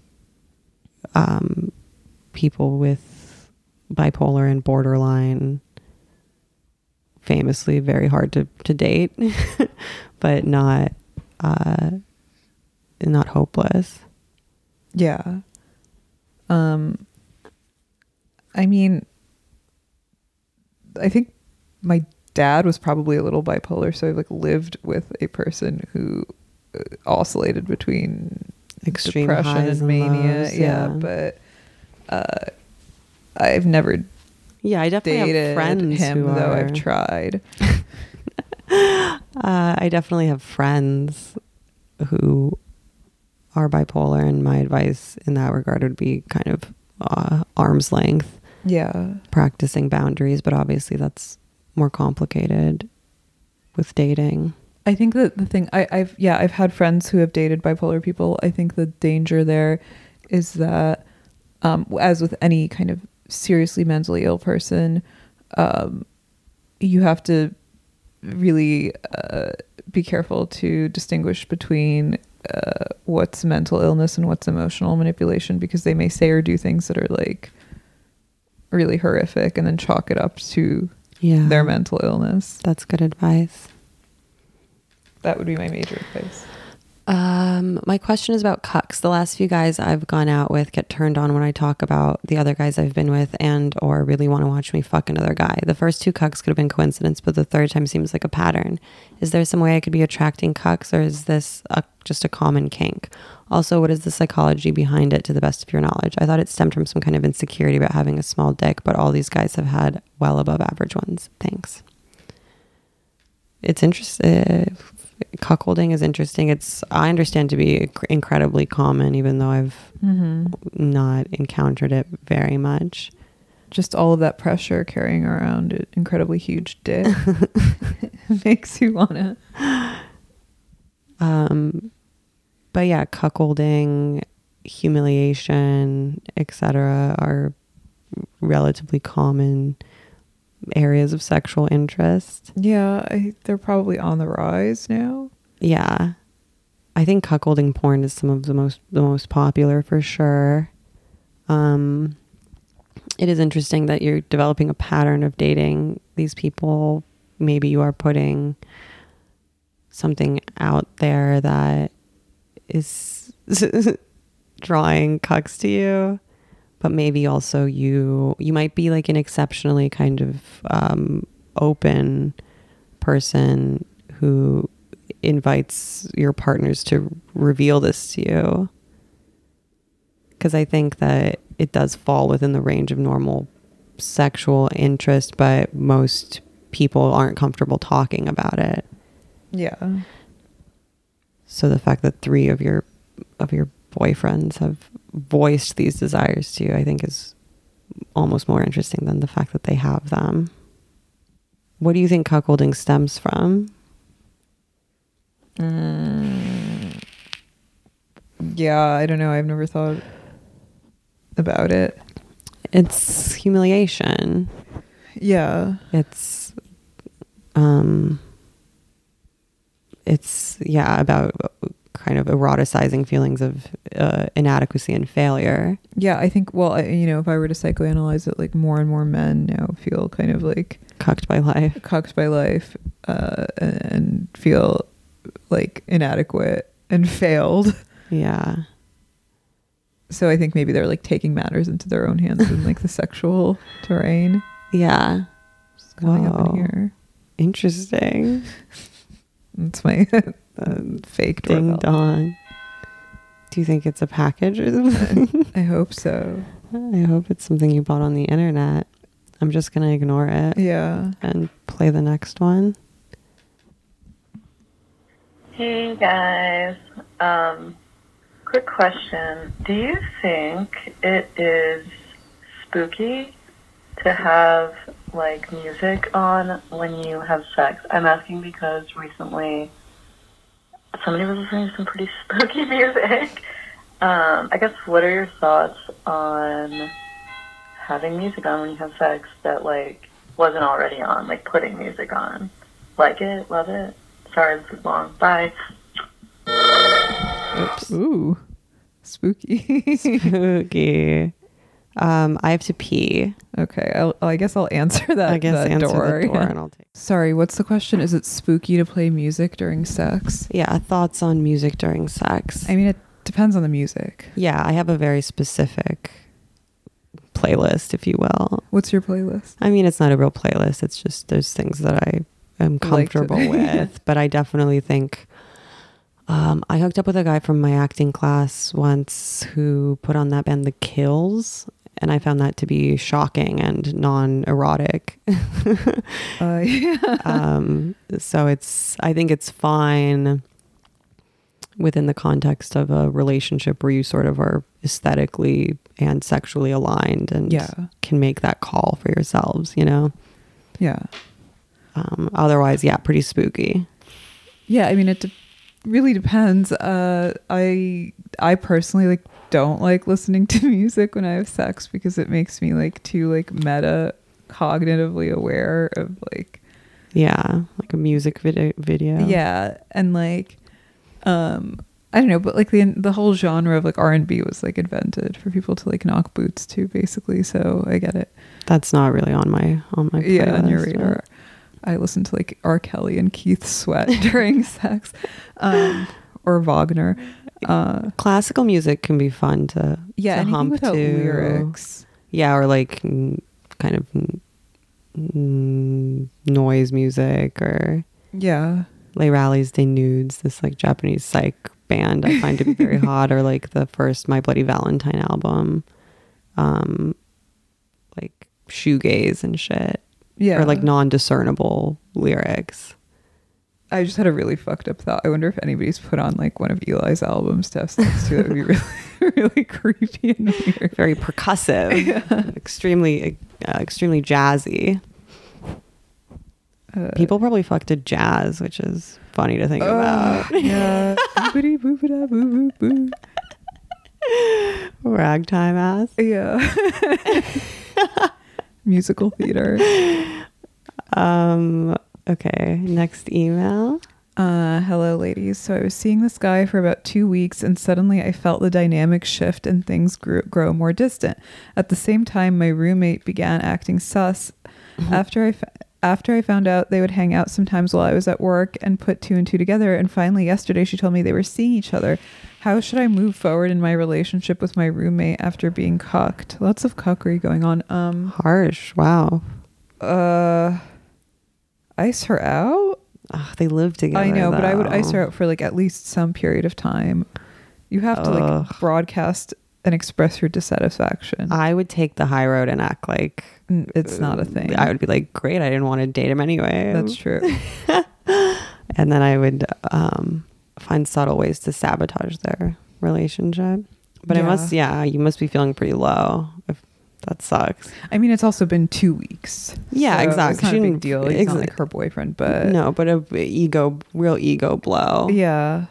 And because of that, I wouldn't broadcast my dissatisfaction. That's true. Yeah. Because I think it would make me feel worse to act. Yeah, maybe I might butthurt. I'll take that back. Yeah.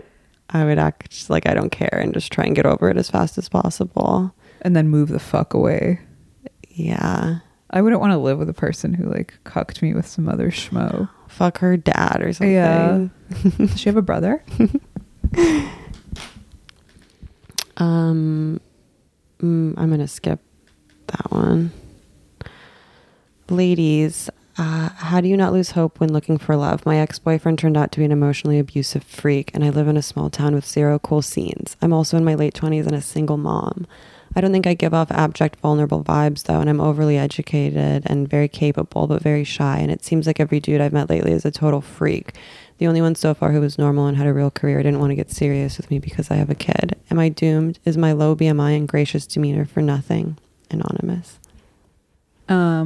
We got like 2 questions from single moms of the same nature. Like, is it possible to find love? Right. Yeah, you're in a rough spot, but it's definitely possible. I think you're in your late 20s. Yeah, it's the right person is out there for you. I think it'll get easier as you get older. Yeah. And there's definitely people who don't mind getting involved with people with children. But I can understand why it's not many people's preference. Some are relieved. Yeah. By it. Yeah. Takes the pressure off having to inseminate. Yeah. Also, both of these single moms that wrote in are very thin. Mm-hmm. So I think men would be reassured to know that they bounced back. Right. From their baby body. Yeah. So should they choose to inseminate down the line? Good news. Yeah, great news for you, men. I think where there's a will, there's a way, and it's totally possible. And I know several kind of situations where a woman had children already, and a man decided to be with her, and those men really love those women, and the children too, by the way. Yeah, I think you should. You sound like a great girl. You should value yourself enough to sort of, not to blame you, but just be mindful of red flags with getting involved with people who might be emotionally abusive or pedophiles. And just sort of hold yourself to a high standard of care in your relationships, and the right person will come along. Is it my turn? Is it a voicemail time?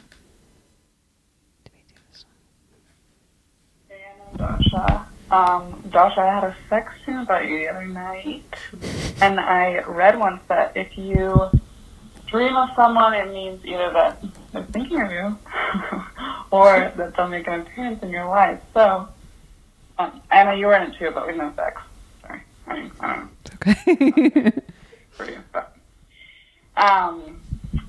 Josh and I can imagine maybe the spookiest thing for you would be to be gay. So just tell the listeners, we want to know, are you just a little bit gay? Just a tiny bit. Throw us a bone. Humor. Can't wait to hear. I'm on the Kinsey scale, 1 being straight, 10 being full-blown lesbian. Would probably place myself at like a 3, 2.5. Yeah, between 2 and 3. End, yeah. Yeah, I definitely have primarily heterosexual desires, but I've had a lesbian lover before, not to brag. And I enjoyed it, and it was interesting. She was extremely special. I definitely think like kissing girls is hot because their faces are beautiful and soft. I've never like done the whole strap on double-sided dildo thing. I don't really know how lesbians have sex, obviously. I've never scissored. No. But I've done the kind of the oral thing, and I guess I'm just a very sexually submissive person. Mm-hmm. So I went to a women's college, as some people may know. Never so you're basically really an honorary lesbian. Yeah, not a real one. So as long as the dynamic was still one in which I didn't have too much agency, I think I could get there, but it's not my preference. Same. Yeah. I think all women are bisexual and like are capable of having like sexual relations with other women, and are totally capable of enjoying it. I don't know. I think my sister and I are both like kind of philosophically lesbian. So is my mom. But I wouldn't want to be in a relationship with a woman. Oh, I was going to say I could see myself having a lesbian life partner. Yeah, maybe. I don't know. In later on in my life when I finally get sick of men's bullshit. Yeah. That's true. But I think that would be when my libido dips a little bit and sex isn't as important to me. Yeah, and you can just share clothes. Then me and you could just finally settle down. And are astrologically compatible. Yeah, I could make an honest woman out of you finally.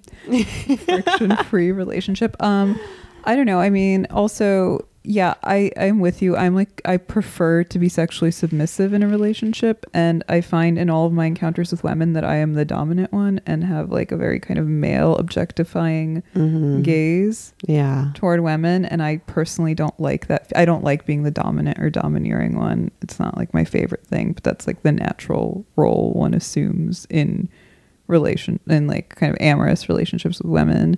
Right. Because they're so wishy-washy and don't know what they want. Someone's got to take charge. Yeah. But it's not going to be me. I personally hate taking charge or like making my small plans. Female brain isn't gonna. I'm good at making kind of social plans or like vacation itineraries, stuff like that. But yeah, like kind of fun, low pressure stuff. Yeah. But I wouldn't want to like wine and dine somebody else. Yeah, just to eat their pussy. Yeah. That doesn't make any sense. But I like constitutionally, philosophically relate to like the Paglias and Sontags and even Judith Butlers of the world. Like I get it. Yeah, I definitely get it. But not right now. Yeah. Not today, Satan. Not today, Satan. next email. Loveline advice. Oh. Obsessed in Ontario. It's the second to last one. Yeah. I'm just like, oh, right. Hi, girlies. Love the pod. I've been with my man for 1.5 years, and we got engaged a couple months ago. Yay, quarantine. Everything is great except for the fact that I'm obsessed with his ex, LOL. He was still in love with her when we started dating, so he'd mention her at times, and I got hung up on checking her social media and comparing myself to her. I even made a fake Insta account to follow her, and she accepted, LOL. They had a long history. She's extremely rich and cool. What's a girl to do? How do I stop being obsessed with her, their previous relationship, and checking her Instagram? I forgot why I wanted to answer this question briefly, because this is like a very bog standard feminino question, but I think it's like this doesn't have anything to do with the relationship. Like, she's distracting herself from the relationship by being obsessed with this person who her ex or who her fiance probably doesn't care about at this point, but was still in love with when they started dating, which is, I could understand that being a problem, sure, but I think it's a little weird to make a fake burner account. You should definitely unfollow her on Instagram. And I think you have to do a little bit of behavior modification here and sort of not give in to those impulses to stalk her, and you will gradually find yourself thinking about her less. Yeah. If you sort of just don't allow yourself to have that access. Yeah. I'm like very uncompromising about this because, again, I've said it before and I'll say it again. You should never allow yourself to entertain or act on your jealousies toward other people, which are natural and inevitable, but should be fleeting, you know? Mm-hmm. It's like Werner Herzog says, like, your disappointments in general should be fleeting. You should deal with them swiftly and privately. Yeah. And I'm like totally in agreement with that. Not only for the sake of your own growth as a person, but also because you never know what's going on in the other person's life. And she looks rich and cool to you, but that doesn't mean that she's not a human being with her own, you know, adversities and challenges. Yeah. Whose life might not be so rich or so cool in reality. Right, as the ways she's presenting online. Yeah. Everybody presents, you know, much better than the reality online. I'm not saying people like hide things or it's like really shitty, but it's much more mundane on the day-to-day basis. Right. And all of that it's just a hot spot for projection. Yeah. You know. And I think like this obsession now has taken on a life of its own. Like initially it was understandable that you'd be a little bit piqued or cagey by the fact that this guy was in love with his ex. But now I think it's become like a distraction from the relationship. Yeah. And you'll end up self-sabotaging. Yeah. Classically. Yeah. Ask yourself, like, seriously, I know this is crazy, but ask yourself, do you want to be engaged to him? Yeah. Interesting. That's a, you know. Yeah. And if you do, then do both of you a favor and well, then you owe it. Put it out of your mind, babe. Yeah, you owe it to him, you owe it to her, and you most of all, you owe it to yourself to not be obsessed with this person who has no bearing on your life. Maybe a frank conversation about her OnlyFans. You know, about his previous relationship and your insecurities about it would be helpful. You know, maybe he would say something that would appease you. That would quell your anxieties. Okay. We're nearing the end here. Hi, girls. Whenever I walk my dog, people will literally stop me in the street to tell me they think my dog is beautiful. I say thank you and wait for them to say more, but they just smile and keep walking. What about me? I'm left wondering. Do you think it's rude to compliment the dog but not the owner? For reference, I'm 29 and stacked. Thanks. You sound super hot. And you must have a really beautiful dog. When they're complimenting your dog, they're actually complimenting you, but being polite. Exactly. When they say, hey, your Australian Shepherd has beautiful, piercing blue eyes, they're saying, and gorgeous, supple breasts. Hey, you must have a really gorgeous, unoffensive pussy. Yeah, I would take it in stride and assume that they're desperate for an excuse to talk to you because they want to fuck both you and your dog. Here's the last of the voicemails. Hi Anna, hi Dasha. It's a quick one. I just bought my first fancy lube for this girl that I've been seeing. Well, not for, but you get it. My question is fancy lube neoliberal? Peace and love. I know you said we get it, but I don't kind of. For anal? That must be what he means. Yeah. Yeah, it is a little neoliberal because it's in the classic definition in that it's, created a sort of a market for something unnecessary. What's a fancy lube? Like a $12 or $19? Like what price point are we talking? I think sky's the limit, really. But, coconut oil will do. Yeah. It's... Why did he buy this lube again? To impress the girl? For his girlfriend. Yeah, but... Well, he said you get it. Yeah. Which I'm assuming means to butt fuck her. Yeah. That's cool, bro. Nice. Anal's not neoliberal. It's literally ancient.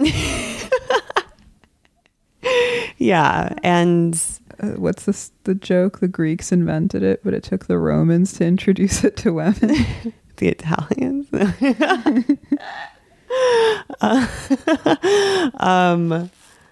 Yeah, it's definitely a little neoliberal, but it's a nice investment, and I'm sure she appreciates it. It's fun to spice things up with products. Did you buy it on Amazon, you class trader?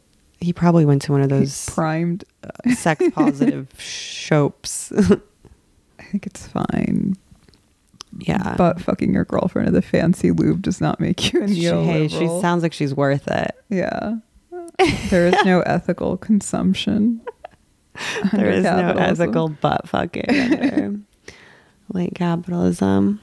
Well, that's the show. Thanks, you guys. Happy Halloween. Yeah. Safe trick-or-treating out there. Yeah. I look forward to seeing everyone's exciting COVID costumes. Yeah. I hope some people dress up like us, not gonna lie. Oh yeah, I didn't even think of that. See you in hell. See you in hell. John, jag student I чувств в университете. Redacted.